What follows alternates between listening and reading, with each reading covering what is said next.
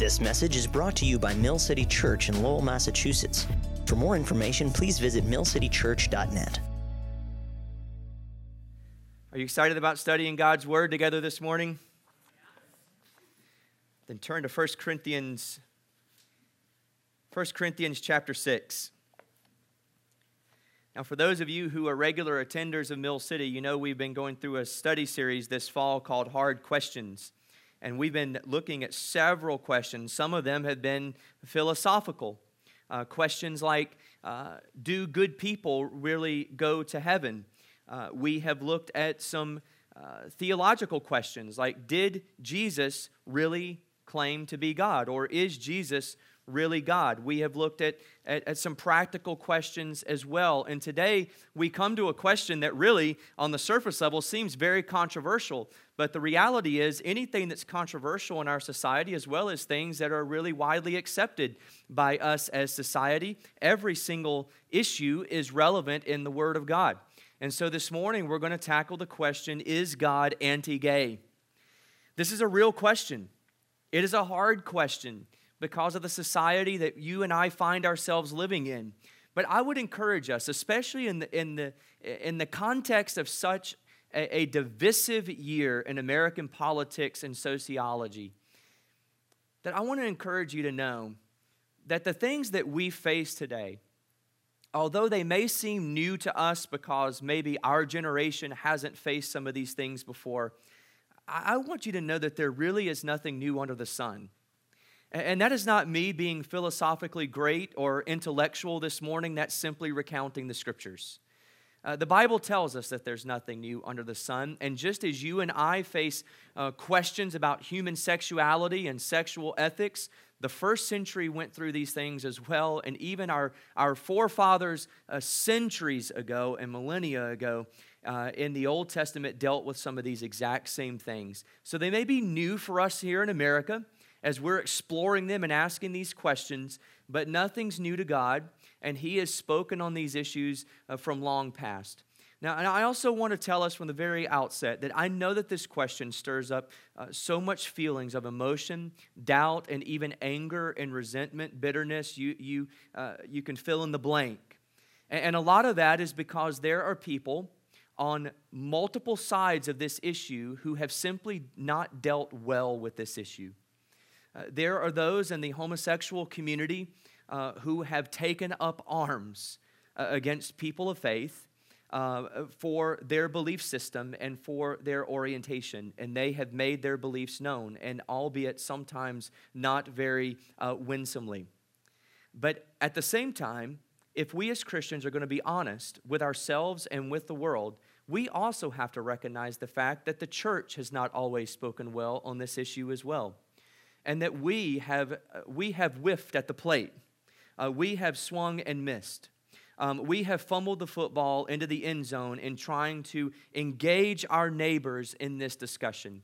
And so there are those of us in the church and those outside of the church. There are those who have prominent positions on the airwaves and television and internet who have spoken for Christianity and have not always done it in a winsome manner, and have not always done it with gentleness and respect. And as Christians, we have to acknowledge that if we have any hope of engaging our gay neighbors.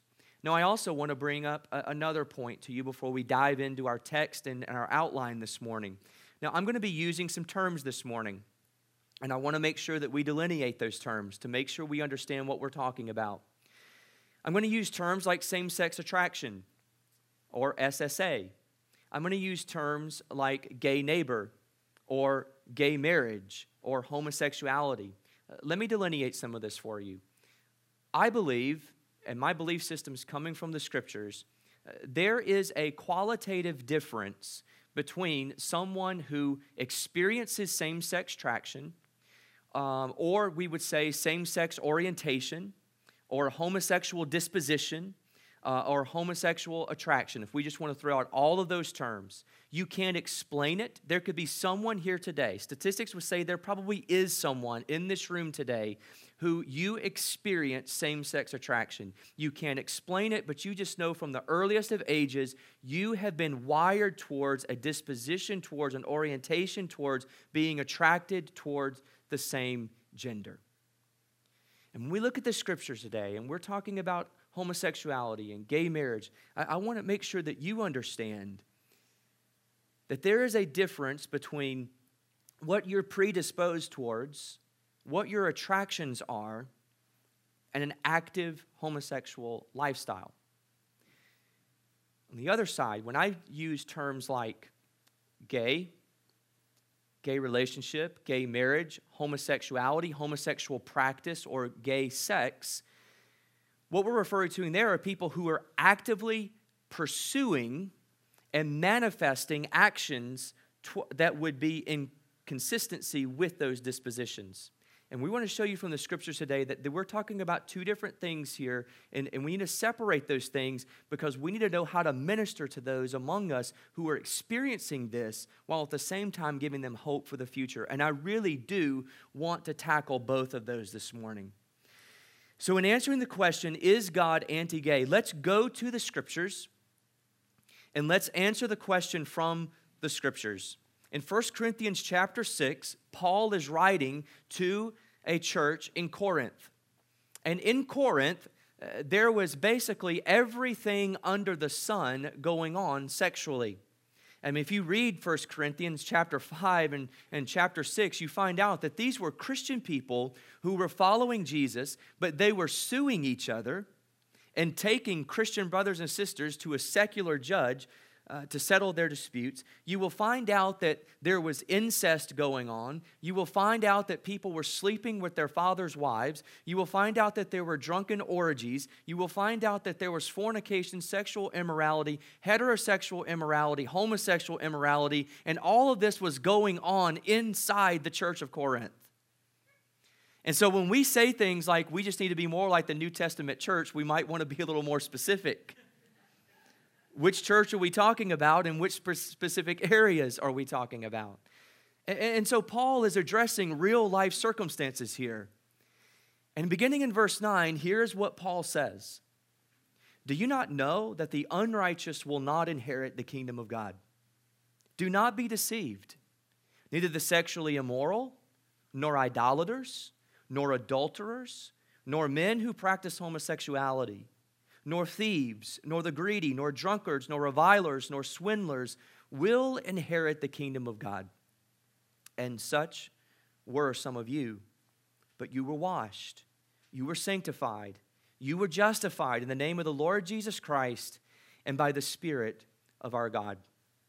I want to give you two big picture gospel foundations regarding homosexuality from this passage. Number one, God will judge all unrepentant sexual sin. God will judge all unrepentant sexual sin. You see this in verses 9 and 10. Paul says, do you not know? See, it's just an assumption. As Christ followers, you should just know that the unrighteous will not inherit the kingdom of God. Now you could be thinking, well, I'm glad I'm not the unrighteous. I mean, I'm glad I'm not Adolf Hitler. I'm glad I'm not one of those homosexuals out there living in America. And then Paul zeroes in on the heart. Don't be deceived. No adulterers, sexually immoral, no idolaters, men who practice homosexuality, thieves, greedy, drunkards, revilers, swindlers. None of these will inherit the kingdom of God. So implied in that, not inheriting the kingdom of God, you will inherit something else. And the Bible would call that death, eternal separation from God. And so God will judge all unrepentant sin. He will judge all unrepentant thievery. He will judge all unrepentant lies. He will judge all unrepentant reveling. And he will judge all unrepentant sexual sin. Now Paul uses three different terms here to talk about sexual sin. He says the sexually immoral, adultery, and practicing homosexuals. Let me walk through these very briefly with you. The sexually immoral is basically one big blanket terminology that the New Testament uses to basically describe any sexual act between human beings outside of the marriage bed of one man and one woman. That would be the New Testament God-ordained biblical ethic. The only place where sexual contact or sexual experience is to take place is between a man and a woman in the confines of a marriage bed. Anything outside of that narrowly defined parameter, God would characterize as sexual immorality, regardless of with whom you participate. That's sexual immorality. Then there's adultery. Adultery is when one spouse or multiple spouses has a sexual experience or sexual relationship with someone else who is not their spouse while being married.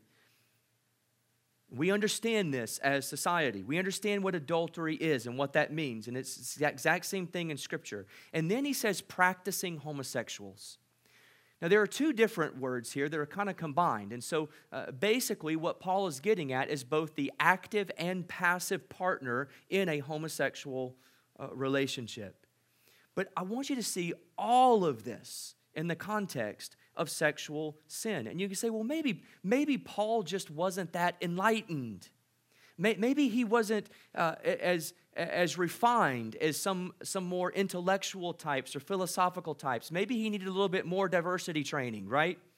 Maybe he just needed to go through a class or two to understand what it's like to be on the side. But what I want to show you very quickly throughout the Scriptures is that this is God's sexual ethic from the very beginning. Now, you can go all the way to Genesis chapter 2, which we're not going to start there, but just write down Genesis chapter 2. This is where God defines for us what relationships are supposed to be and what marriage is supposed to be between one man and one woman. And then in Leviticus chapter 18, verse 22, which is one of the most famous passages in the Old Testament in dealing with homosexuality. The Bible explicitly says in verse 22, "You shall not lie with a male as with a woman. It is an abomination." That is a strong term from God there in the Scriptures. And then when you turn to Romans, go to the New Testament. This is one of the classic chapters in the Scripture dealing with this in the New Testament. In Romans chapter 1, this is a more lengthy exchange, but I want you to read it in its whole context.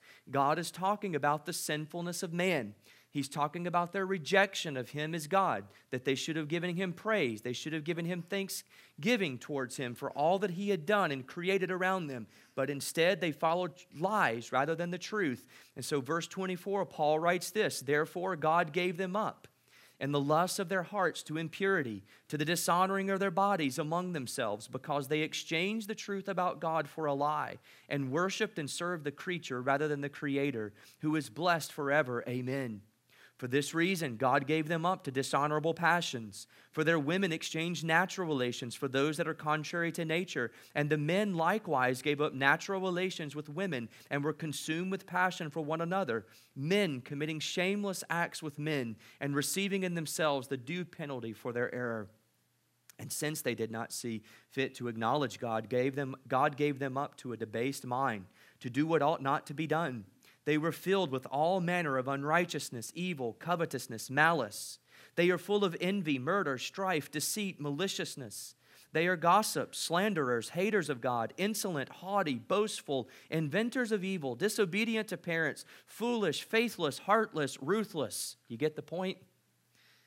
"Though they knew God's decree that those who practice such things deserve to die, they not only do them, but give approval to those who practice them."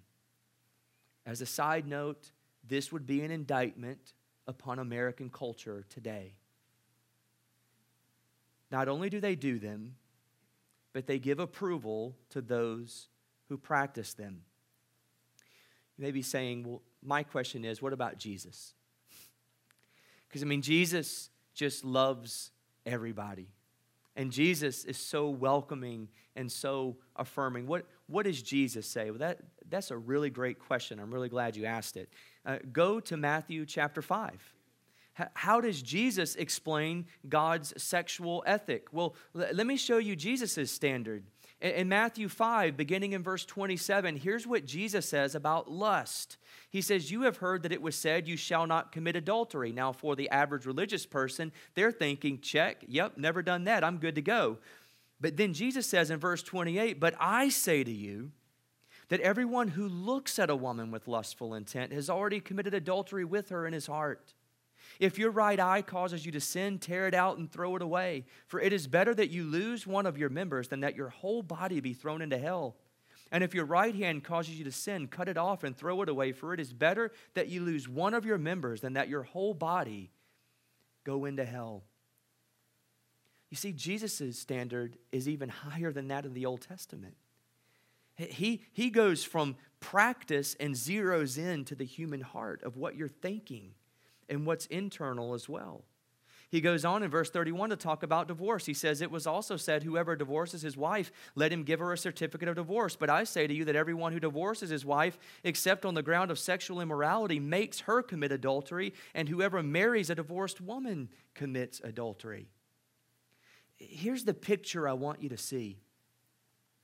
Whether it's the Old Testament, whether it's the New Testament epistles, whether it's Jesus himself in the Gospels, God has a very narrowly defined sexual ethic for human beings.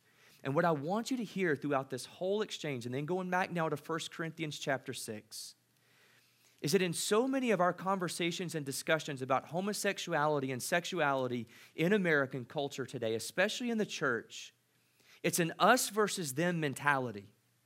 And somehow what we have done and convinced ourselves is that somehow those people out there are somehow more unholy and more unrighteous than we are because they're doing something that's just unnatural. But when you look at the totality of the Scriptures, what I believe that you will see God, as well as His Son, as well as His apostles say, is that every one of us is a sexual sinner. Whether it is the lust in your heart, whether it's the enticement of another man or another woman, whether that lust is towards a heterosexual desire or towards a homosexual desire, what the Bible shows us here, ladies and gentlemen, is every single one of us is in the same sexual boat before God.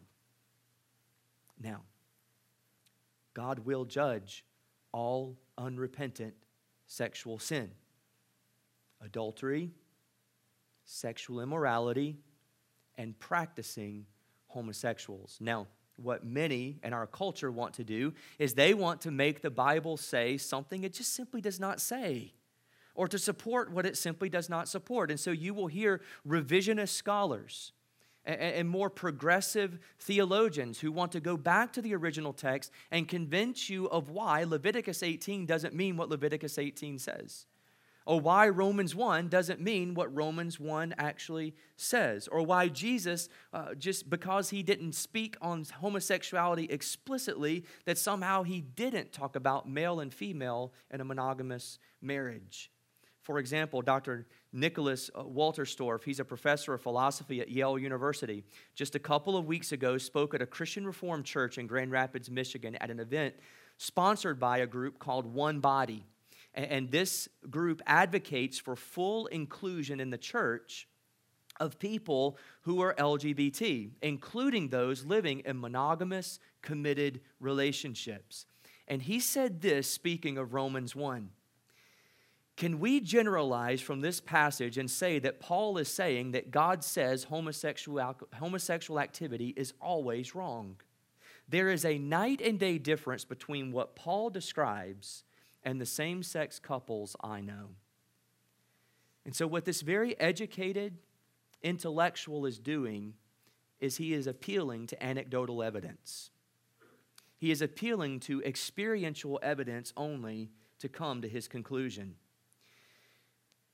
But even liberal and or gay scholars recognize the universal condemnation of homosexual acts in the Bible. And this is where we as people have to appreciate intellectual honesty. We've got to appreciate that and recognize that wherever it comes in our society, whether we agree with their position or not. The gay Dutch scholar Pim Pronk says this after admitting that many Christians are eager to see homosexuality supported by the Bible. He states it plainly. In this case, that support is lacking. Wherever homosexual intercourse is mentioned in Scripture, it is condemned. Rejection is a foregone conclusion. Assessment of it nowhere constitutes a problem. And even revisionist scholar Dan Ovia acknowledges this. The biblical texts that deal with homosexual practice condemn it unconditionally. These are two men who without question, are either gay themselves or come from a more progressive standpoint when it comes to homosexual relationships and gay marriage. And they are admitting the fact that the Bible simply says what it says. So in order to morally justify homosexual practice as an acceptable sexual ethic, one must go outside of the Bible to do so. Now, from a cultural standpoint, from a secular standpoint, that is completely permissible. But from a Christian perspective, it simply is not. And so as people who love God and who follow Jesus and believe the Bible to be true, this morning, what I want you to see from 1 Corinthians 6, verses 9 and 10, is that God will judge every unrepentant sexual sin. But I also want to give you good news this morning, because that's the point where many Christians stop. I also want you to see that God will also forgive any repentant sexual sinner. God will forgive any repentant sexual sinner. I love verse 11. It is such a beautiful contrast because Paul talks about the severity of our sin, and he talks about how each and every one of us, whether a heterosexual disposition or a homosexual disposition, every single one of us stands guilty before God and will be punished and will be judged before him one day. But then he gives us the great news in verse 11. He says, "And such were some of you." Past tense. But you were washed, you were sanctified, you were justified in the name of the Lord Jesus Christ and by the Spirit of our God. Here's the picture. Every single one of us on planet Earth today is a broken sexual sinner. Have we made that point loudly and clearly this morning? Not a single one of us is better than our neighbor in our chairs this morning. Not a single one of us is better than our neighbor on the streets or in our apartments or our dorm rooms this morning. But since we are all treading on equal ground at the foot of the cross and before the throne room of God, we also have an equal qualification and an equal means through which we can be accepted before God. The same grace that saves the heterosexual sinner is the same grace of Jesus Christ that saves the homosexual sinner. We're all equal at the foot of the cross, and God will forgive us regardless of our sexual sin. You may be saying, "Chris, you don't know what's in my past." You're right, I don't. But I can almost promise you it wouldn't surprise me. And I can probably promise you, generally, I've probably heard it before. No matter how vile you think you are, and no matter how much you may have been alienated by Christians in the past, I want you to hear the hope and the message of the gospel of Jesus Christ this morning, that none of us is so sexually far gone that we are hopeless before a kind and merciful and gentle Savior in Jesus Christ. God will forgive any repentant sexual sinner. Now, let me switch gears for a moment with that being laid as our foundation.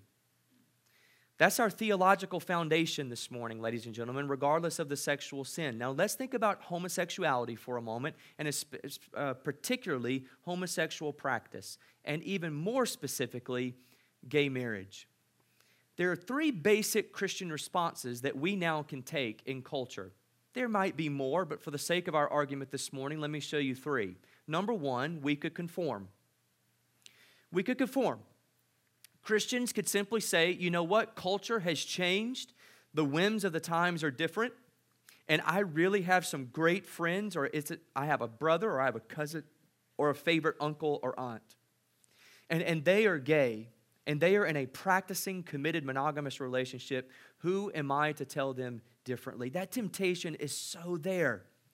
I mean, I have to tell you that from a human perspective, I understand those arguments. I understand that from a cultural sense, from a relational sense, it's very persuasive. And it's very tempting to say, I don't want to be the only one. I don't want to be labeled the bigot. I don't want to be known as the guy who's casting the stones. So we could conform like Brandon and Jen Hatmaker have even here in the last couple of weeks. If you've been following news feeds or if you read online reports in Christian circles, Jen Hatmaker is a star on HGTV. She has also written several Christian books. She and her husband are very great with social advocacy, especially on race issues and adoption issues. There are so many things that Brandon and Jen do that are just laudable in the Christian church, for which we should be thankful. But their mercy and grace has gone so far to the point now that in the past couple of weeks, Jen gave an interview where she said that couples living in monogamous, homosexual marriages or relationships, it can be a holy thing in the eyes of God. And goes on to explain it even further. And then Brandon went on Facebook and gave a whole hermeneutic of why the Bible does not mean exactly what the Bible means. We can be so tempted to conform and just fall in line with our friends and with our family members and with our politicians. But then we have a lot of organizations, a lot of institutions who are saying, no, we can't conform. Like, for example, the Council for Christian Colleges and Universities, the CCCU. They have said that gay marriage and issues of sexuality is a non-negotiable. In other words, it's a core commitment, meaning that there are many things in the Christian faith that we can disagree on, like baptism or church membership or women in ministry, things of that sort. There are many things in the Christian faith that we may disagree on in principle, but they are minor doctrines. But what so many Christian institutions are doing is saying, no. As far as core commitments go, a biblical sexual ethic is one of our core commitments.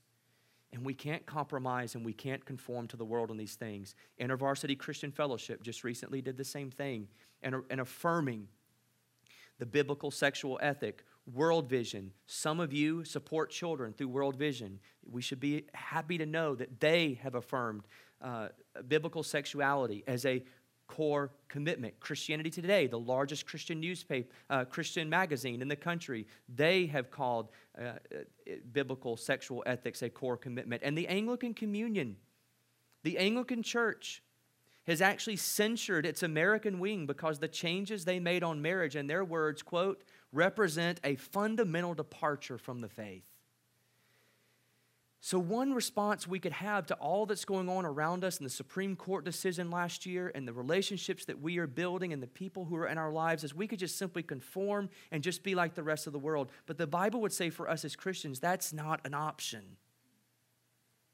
Secondly, we can protest. We can protest. And there are a lot of conservative Christians who are very good at this.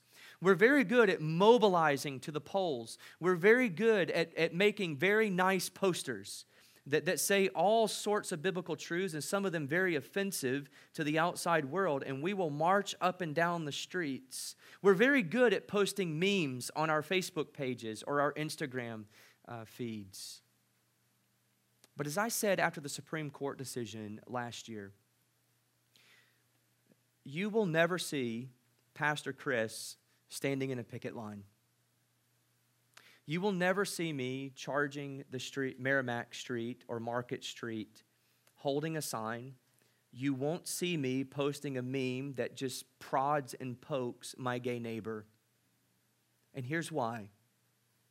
What good will it do for me to speak with a loud voice and put something as loudly as I can on the internet and get 10,000 likes from fellow Christians, while at the same time creating 100 more degrees of separation from me and my gay neighbor? Christians can protest, but I would ask you respectfully, church, how well has that worked for us? How well has that worked for the cause of the gospel? How many gay lives have been transformed and redeemed by the gospel because of our loud voices? You see, we have convinced ourselves that if we just say something with enough energy or with enough gumption or get enough likes, if we just pound our fists loudly enough, that somehow God is more pleased with us than the person next door who might seem a little more passive. We can protest. But I'm not sure, I'm not convinced that that is the best way to be a missionary to our culture. Thirdly, and this is where I would encourage us to be, a third response that we could have is we can engage. We can engage. Now, there are several different definitions of this term, so let me pull together what I mean by it. One definition is this: to get and keep someone's attention. If you're with me, clap your hands. Okay. So 50% of the room I've successfully engaged, okay? So see, I have gotten your attention, and prayerfully I am keeping your attention for about the next 20, 25 minutes or so, okay? We can engage to get and keep someone's attention, or to induce to participate. So for example, the teacher could say, I engaged the shy boy in conversation. Here's what I believe that Christians have done on the topic of homosexuality over the last several decades. Very few of us actually have a friendship with an actual gay person. In the church, we have not created a good atmosphere where one of our sons or one of our daughters who experiences same-sex attraction, and by the way, statistics would show us that some of you in this room are going to experience that in your life. We have not created an environment where people who experience that attraction or experience that struggle can even have an open conversation for fear of shunning and rejection. We as Christians should be the people, we should be the grand marshals of the conversation parade, of saying, let me engage you in conversation. Let me ask you questions about your life. May I walk through with you what the Bible does actually say about this topic? Could we actually pray for our neighbor? Could we actually serve our neighbor? I'm going to talk a little bit more on that in just a moment. Christians should engage. We should find people who identify on this side of things or identify with this struggle in their lives, and we should engage their life. We should have them at our dinner table. We should have them around the table in our game nights. Christians can engage. And my prayer is that's what Mill City Church will be known as. We're the church who loves Jesus, but we also love Jesus so much that we love people enough. Rather than to create degrees of separation, we want to create degrees of commonality so we can bring them to the table, love them, engage them with the same gospel that has transformed our lives. Now, what I want to do for the remainder of our time, some of these I'm going to go very quickly because I know our time is short, is I want to walk through with you some gospel practices for engaging our neighbors. And in answering the question, is God anti-gay, let me sum this up by saying this. God is no more anti-gay than he is anti-adultery. He is anti-adultery. He is anti-gay for sex. He is anti-masturbation. He is anti a whole host of sexual immorality that falls outside of the biblical sexual ethic. But what I hope that you will see is that God is very pro-people, regardless of their sexual sin, and he wants to redeem them and bring them back to himself. Now, we as people, we as Christian people, we have a duty to love people well. Now, yes, we should love them well enough to share with them truth, but we should also love them well enough to engage them in a respectful manner. So what I want to do is I want to give you 10 gospel practices for engaging our neighbors, no matter what their sexual sin may be. Number one, know that this is a gospel issue before it's a sexual issue. Know that this is a gospel issue before it's a sexual issue. What we have done in the church is we get into all the arguments of, are they born that way? Are they not? This is just a choice. We're in the weeds at this point. It's not the point. Sex is not the point. The point is the gospel. When we get into human arguments, we get ourselves in trouble. Bring it back to the text. When you look at Ephesians 5, when Paul talks about the mystery of husband and wife, man and woman in a marriage, He says ultimately this has to do with the gospel. This has to do with Christ and his church. So let me give you the ultimate why. If you're here and you're wondering, what is the problem with Christians? Why are they so closed-minded? Why can't they just accept this like everybody else in society does?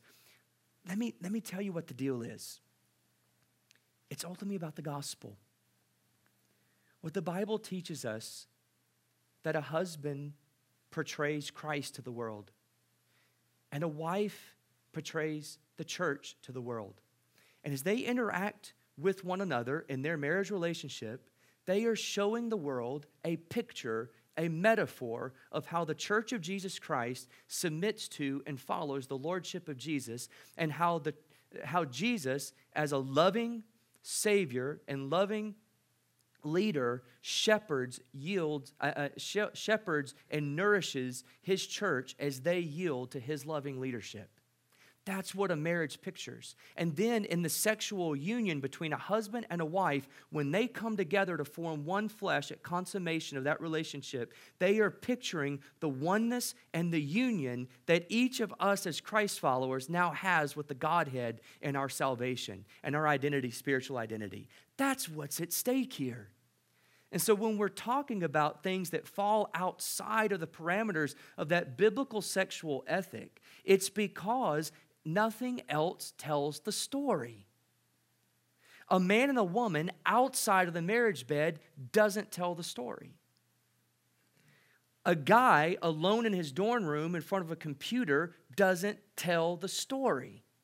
A woman and a woman doesn't tell the story. A man and a man doesn't tell the gospel story. But a man and a woman in the confines of the marriage bed tells the gospel story. Know that this is a gospel issue before it's a sexual issue. Number two, know that this is a people issue before it's a political issue. There are some in the Christian church who only see this in terms of politics, in terms of the Supreme Court, in terms of the Constitution. Let us not forget that real people's lives are at stake here, that real people's eternal destinies are at stake, that these are real people. These are people's sons and daughters and brothers and sisters and aunts and uncles and cousins. They have flesh and blood and hearts just like we do. And so let us be careful that we do not speak on these issues in such a way that dehumanizes people and makes them less or just political pawns in an argument. Know that it's a people issue before it's a political issue. Number three, we have to think missionally before thinking politically. Our eternal citizenship trumps our earthly citizenship. You've heard me talk about this over and over again. We talked about this a few weeks ago when I talked about the election. That means that we have to think like missionaries. This Christmas, I will go to East Asia for Christmas. I have not spent Christmas in America since 2005 because I've been in East Asia every year since, sharing the gospel with students and adults who have literally never heard the name of Jesus before. And when I go to that part of the world in a communist-led country, it is an atheistic country, and I know that when I go there, there are just some things, culturally speaking, that I should not expect as an American visiting that country. Because I'm a missionary now. I got to think missionally. I got to think context. I got to think like a missionary. Ladies and gentlemen, no matter what you may think or what you've been told your whole life, America is not a Christian nation. It is not a Christian country. This is not God's next theocracy. We are living in a land of Gentiles who are lost and who are sheep without a shepherd.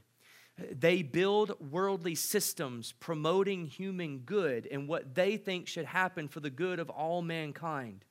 We've got to think like missionaries going into another country and start approaching our neighbors like our good missionaries do in China or Russia or the Middle East or South America. Think missionally more than you think politically. Number 4, let your conduct promote mutual respect. God has not charged us to getting in the face of our gay neighbor. He has charged us to be honorable and respectful towards anyone we come into contact with. That is why, if someone in our circles is not only experiencing same-sex attraction, but let's just say that they have married their gay partner,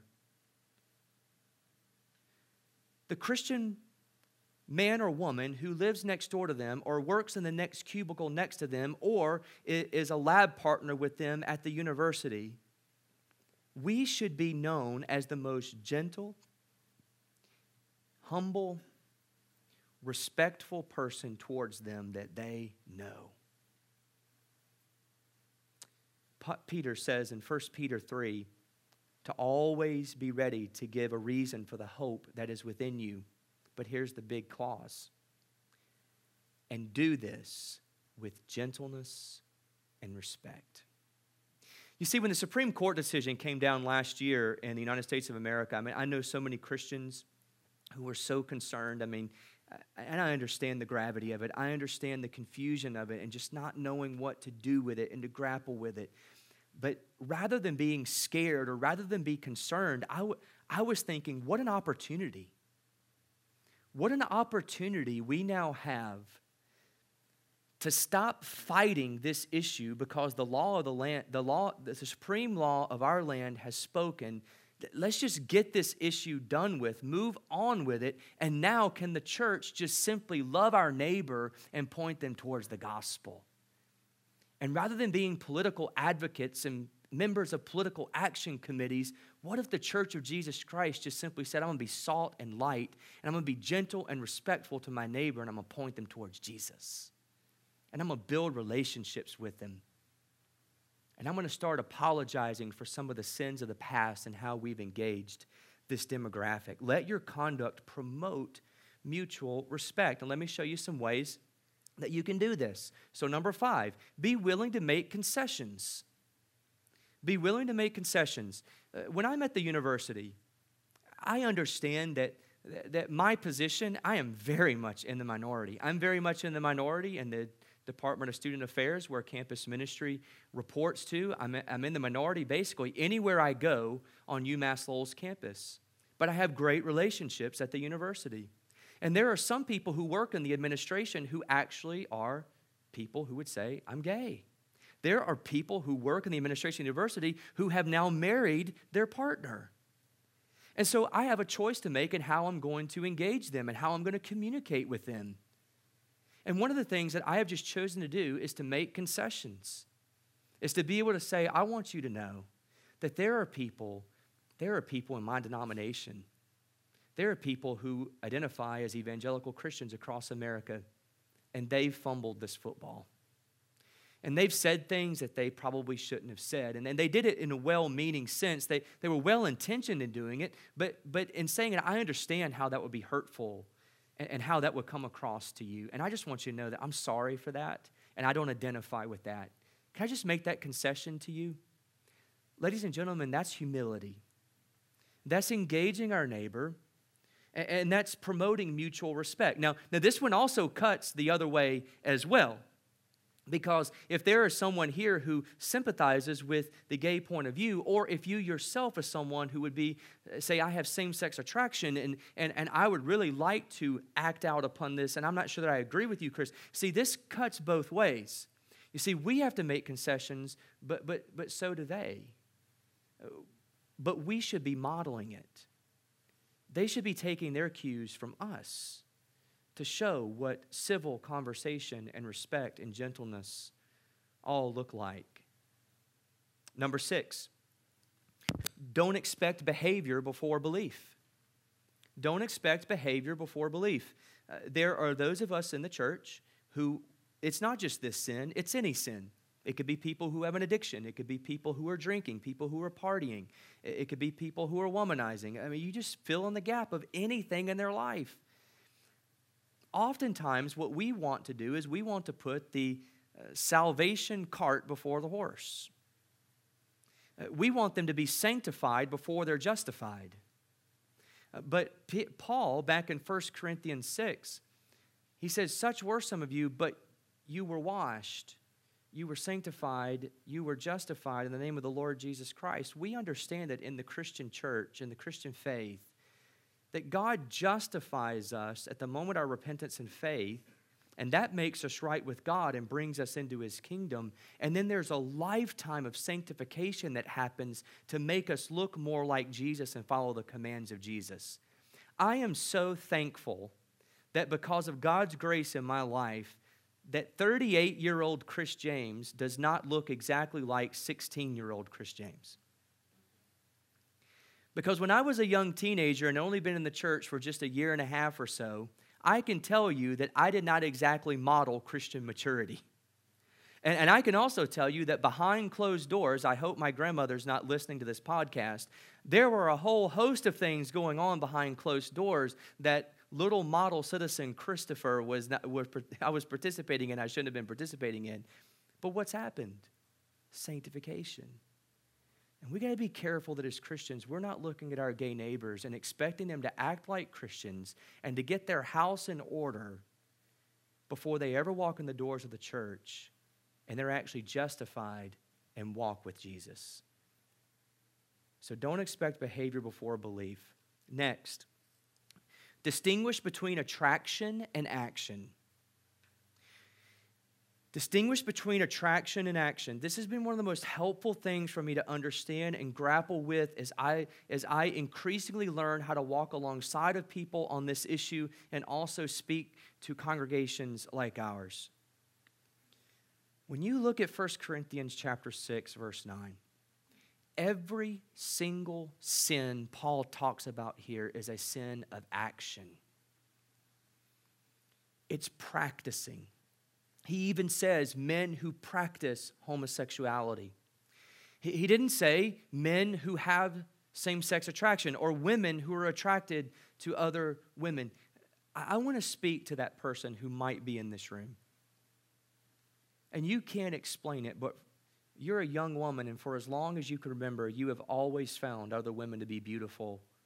And at some point, whenever all the hormones started kicking and you went through puberty, that went to another level, and then you were sexually and romantically attracted to those beautiful women. Or to the same thing with the young man who just finds himself in lust over other men, but you don't know what to do with it.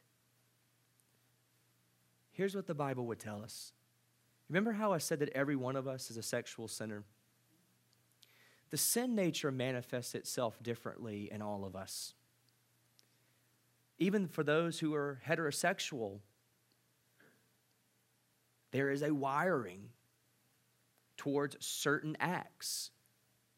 There are certain things that you find more pleasurable than others. Some things that this person are just repulsed by, you actually like. I don't want to be crude, but you know what I'm talking about. Every one of us is wired a certain way. Sin has broken us. Remember that biblical sexual ethic God has given? Sin has tainted every one of us. And so if you're here today and you have that attraction, I just want to say lovingly to you, that's the way the sin nature has manifested itself in you. And that's the primary way, or one of the primary ways in which you're broken. But the answer to that is not to go and practice and to act out on how you're wired. Just like any other person who struggles with any host of other sins, just because you struggle with it doesn't give you license to go act out on it and just say, I'm just an angry person. It's just who I am. No, we reject that. So we have to distinguish between attraction and action. Let me give you a little dose of hope as well. One of the greatest ways that you could show the world that Jesus is better is be just like the single people in our church. Single people like myself who have just said, for the sake of the kingdom, I'm not going to marry. Or for the single woman who has said, I might want to be married, but I haven't gotten it yet, but I'm just going to love Jesus and serve Him in the process. That shows that Jesus is better than sex. And it shows that your identity is not found in your sexuality. It's one of the greatest lies of our culture. Distinguish between attraction and action. 8, distinguish between acceptance and approval. Distinguish between acceptance and approval. I will accept my gay neighbor as a gay man. I will accept my lesbian friend as a lesbian because they are human beings made in the image of God, and they deserve the dignity of human respect. Although I may not approve of everything they do in their lives. We can accept people as people while at the same time not approve of their life or everything in their life. And we can point to numerous examples how this is the reality in everybody else. I would hope that you would accept me as your pastor, although you may not approve of every decision that I make or we make as elders in our church, right? We accept one another all the time without approving of every single thing or every single decision. 9, remember that we were created for something more than sex. Remember that we were created for something more than sex. Isaiah 43 tells us that we were created for the glory of God. We were created for worship.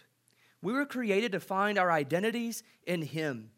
And what sin has done is, whether it is through sex, whether it is through career, whether it's through money, relationship, you name it. It could even be family.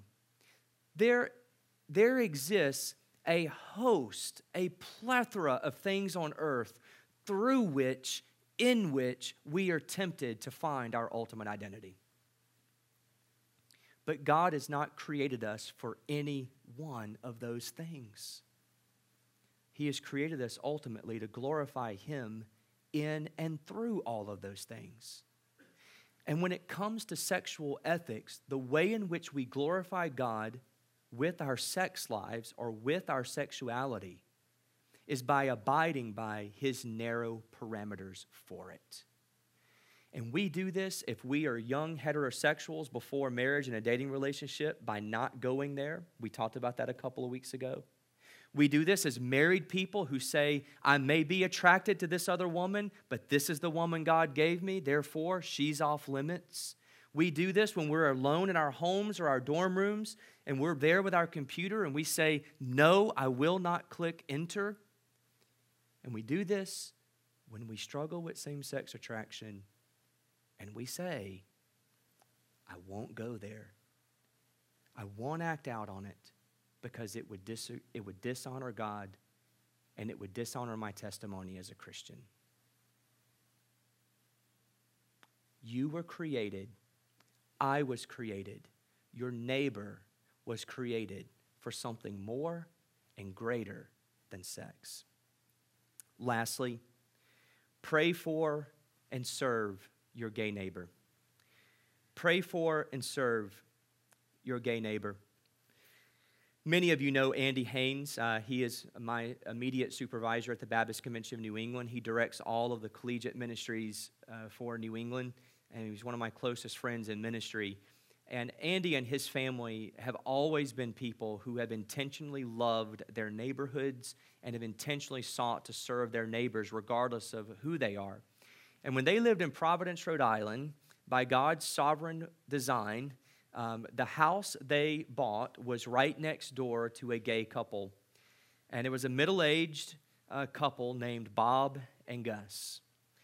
And Bob and Gus were very proud of their lives. They were proud of their lifestyle. They were very proud of their relationship. And then moves in this Southern Baptist minister right next door with a wife and 3 beautiful little blonde-haired children. Now, you will find that little blonde-haired children can cover a multitude of disagreements. And what Andy and Amy chose to do is they just sought to love, pray for, and serve Bob and Gus. And so when the winter time came, they worked. They had a long commute. So when it would snow, Andy would take Micah, who was only 6 or 7 years old at the time, and they would go and they would shovel Bob and Gus's driveway so that when they got home from work, they wouldn't have to do that and have a place to park their car. Taking trash out, baking things, just building an honest relationship. And they had built such a relationship that Bob and Gus would then go on vacations, and they would even go vacation to places like Italy, and they would bring them back mementos from the Vatican, because all Christians are the same, right? So you give the Southern Baptist pastor rosary beads or things like that. As far as we know, Bob and Gus have never professed faith in Jesus. But regardless of whether they ever profess faith in Jesus Christ, Andy and Amy Haynes, as well as their 3 children, can rest their heads on their pillows at night in peace and a clear conscience of knowing that they prayed for them, and they served their neighbors. Not because they were gay, not in spite of the fact that they were gay, but just because they were their neighbors. Brothers and sisters, this is what God has called us to do. This is what God's called us to do. Rosaria Butterfield, who I would commend this book to you. If you don't read any other book this year, go get this book. Rosaria Butterfield was a professor of women's studies and has her PhD in queer theory, was a tenured professor at Syracuse University, and was in a committed monogamous lesbian relationship with her lover. And God intersected her life with a Presbyterian pastor there in Syracuse. And that pastor and his wife welcomed her into his home after they had gotten into an intellectual conversation via the newspaper. And through all of this, Butterfield becomes a Christian. And she leaves her gay lover. And today, and this isn't the path for every single person, but today she's the wife of a Presbyterian pastor. Every now and then, God has a little dose of irony, right? Here's what she says in her book. I'll just read this statement. The integrity of our relationships matters more than the boldness of our words. The integrity of our relationships matters more than the boldness of our words. Brothers and sisters, it doesn't matter if someone's gay or straight. It doesn't matter if they're single or married, young or old, lost or saved. That statement covers all. Is God anti-gay? God is a holy God, and He wants His people to be holy. And He wants to save more and more people and bring them out of a whole host of backgrounds. And He wants to heal them from a whole host of brokenness so that He can just add more and more trophies to His bookshelves of grace. That's what He wants you to be, regardless of where you're coming from this morning. So I hope and I pray that you'll hear the message of the gospel today. Let me pray for you, and then we're going to sing in response and just sing out an ecstatic praise of this grace-giving God. Father, I thank you today. I thank you for your grace in my life. I shouldn't be standing here. There are so many things that I should be off doing based on where I come from and where I was raised. But Father, you've made me a trophy of your grace, and I just stand in awe of that and thanksgiving towards you. I thank you for the testimonies that are across this room and how you have delivered people from adultery. You have delivered people from divorce. You have delivered people from pornography. You have delivered us from lust. And Father, yes, you deliver us from homosexuality. And so, Father, regardless of how we're wired today sexually, regardless of how we are broken because of sin, my prayer, Father, is that we would run towards the gospel of Jesus Christ. And rather than fighting you, and rather than arguing with you, rather than contending with you, I pray, Father, that we would fall at your feet and say, oh God, would you give me mercy? Because I want to be a trophy of your grace. Because I need your grace. I repent of my sin. I'm tired of doing it, and I'm tired of accepting it and giving approval of it. Father, I pray that there would be someone or someones in this room today who would say, I want to follow Jesus so that you can make me into who I was designed to be. Father, may that testimony resound from across this room, and may all of us find our hope in the saving grace and gospel of Jesus Christ. Amen.